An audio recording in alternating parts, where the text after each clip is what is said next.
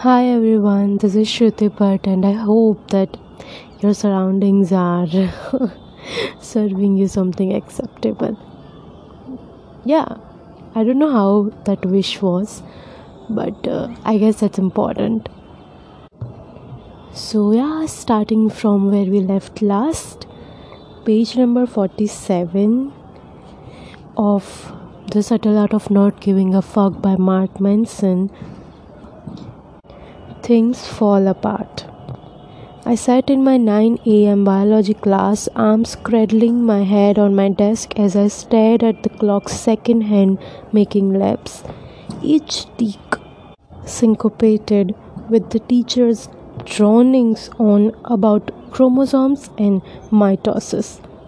Like most 13-year-olds stuck in a stuffy, fluorescent classroom, I was bored. A knock came on the door. Mr. Prince, the school's assistant principal, stuck his head in. Excuse me for interrupting. Mark, can you step outside with me for a moment? Oh, and bring your things with you. Strange, I thought. Kids get sent to the principal, but the principal rarely gets sent to them. I gathered my things and stepped out. The hallway was empty. Hundreds of beige lockers converged on the horizon. Mark, can you take me to your locker, please? Sure, I say, and slung myself down the hall, baggy jeans and moppy hair and oversized Pantera t-shirt and all. We get to my locker. Open it, please, Mr. Prince says. So I do. He steps in front of me and gathers my coat, my gym bag, my backpack, all of the locker's contents, minus a few notebooks and pencils. He starts walking away. Come with me, please, he says, without looking back. I start to get an uneasy feeling. I follow him to the office where he asks me to sit down. He closes the door and locks it. He goes over to the window and adjusts the blinds to block the view from outside. My palms begins to sweat. This is not a normal principal visit. Mr. Prince sits down and quietly rummages through my things, checking pockets, unzipping zippers, shaking out my gym clothes and placing them on the floor. Without looking up at me, Mr. Prince asks, "Do you know what I'm looking for, Mark?" "No," I say. Drugs. The word shocks me into nervous attention. The drugs? I stammer. What kind? He looks at me sternly. I don't know what kind do you have? He opens one of my binders and checks the small pockets meant for pens. My sweat blossoms like a fungal growth. It spreads from my palms to my arms and now my neck. My temples pulsate as blood floods my brain and face. Like most 13-year-olds freshly accused of possessing narcotics and bringing them to school, I want to run away and hide. I don't know what you are talking about, I protest, the words sounding far meeker than I would feel. I feel as if I should be sounding confident in myself right now, or maybe not. Maybe I should be scared. Do liars sound more scared or confident? Because however they sound, I want to sound the opposite. Instead, my lack of confidence compounds unconfidence about my sounding unconfident, making me more unconfident. That fucking feedback loop from hell. We'll see about that, he says, turning his attention to my backpack, which seemingly has 100 pockets. Each is loaded with its own silly teen desiderata, colored pens, old notes, passed in class, early 90s CDs, with cracked cases, dried up markers, and old sketchpad with half its pages missing.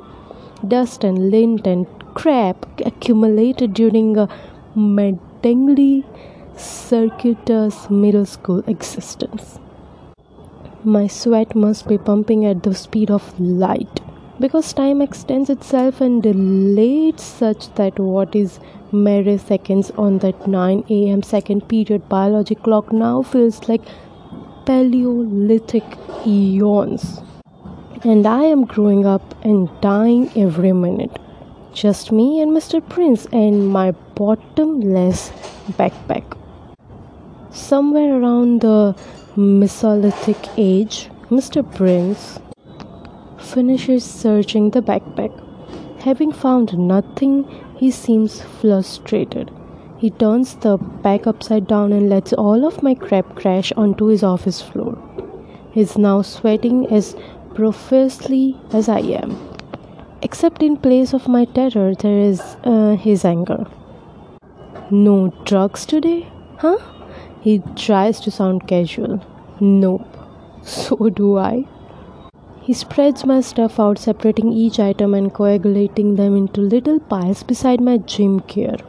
My coat and backpack now lie empty and lifeless on his lap. He sighs and stares at the wall like most 13-year-olds locked in an office with a man angrily throwing their shit all over the floor. I want to cry. Mr. Prince scans the contents organized on the floor. Nothing illicit or illegal. No narcotics, not even anything against school policy. He sighs and then throws the coat and backpack on the floor too. He bends over and puts his elbows on his knees, making his face level with mine. Mark, I'm going to give you one last chance to be honest with me. If you're honest, this will turn out much better for you. If it turns out you are lying, then it's going to be much worse. As if on cue, I gulp. Now tell me the truth, Mr. Prince demands. Did you bring drugs to school today? Fighting back tears, screams clawing at my throat, I stare my tormentor in the face and, in a pleading voice, dying to be relieved of its adolescent horrors, I say, no, I don't have any drugs. I have no idea what you're talking about. Okay, he says, signaling surrender. I guess you can collect your things and go. He takes one last longing gaze at my deflated backpack lying like a broken promise there on his office floor. He casually puts one foot down on the pack, stomping lightly, a last-ditch effort. I anxiously wait for him to get up and leave so I can get on with my life and forget this wholesome nightmare. But his foot stops on something. What is this? He asks, tapping with his foot. What is what? I say. There is still something in here. He picks up the bag and starts feeling around the bottom of it. For me, the room gets fuzzy. Everything goes wobbly. When I was young, I was smart. I was friendly. But I was also shithead. I mean that in the most loving way possible. I was rebellious, lying little shithead, angry and full of resentment. When I was 12, I hacked my house security system with refrigerator magnets so I could sneak out undetected in the middle of the night. My friend and I would put his mom's car in neutral and push it into the street so we could drive another without waking her up. I would write papers about abortion because I knew my English teacher was a hardcore conservative Christian. Another friend and I stole cigarettes from his mom and sold them to kids out behind the school. And I also got a secret compartment into the bottom of my backpack to hide my marijuana. That was the same hidden compartment Mr. Prince found after stepping on the drugs I was hiding. I was lying. And as promised, Mr. Prince didn't go easy on me.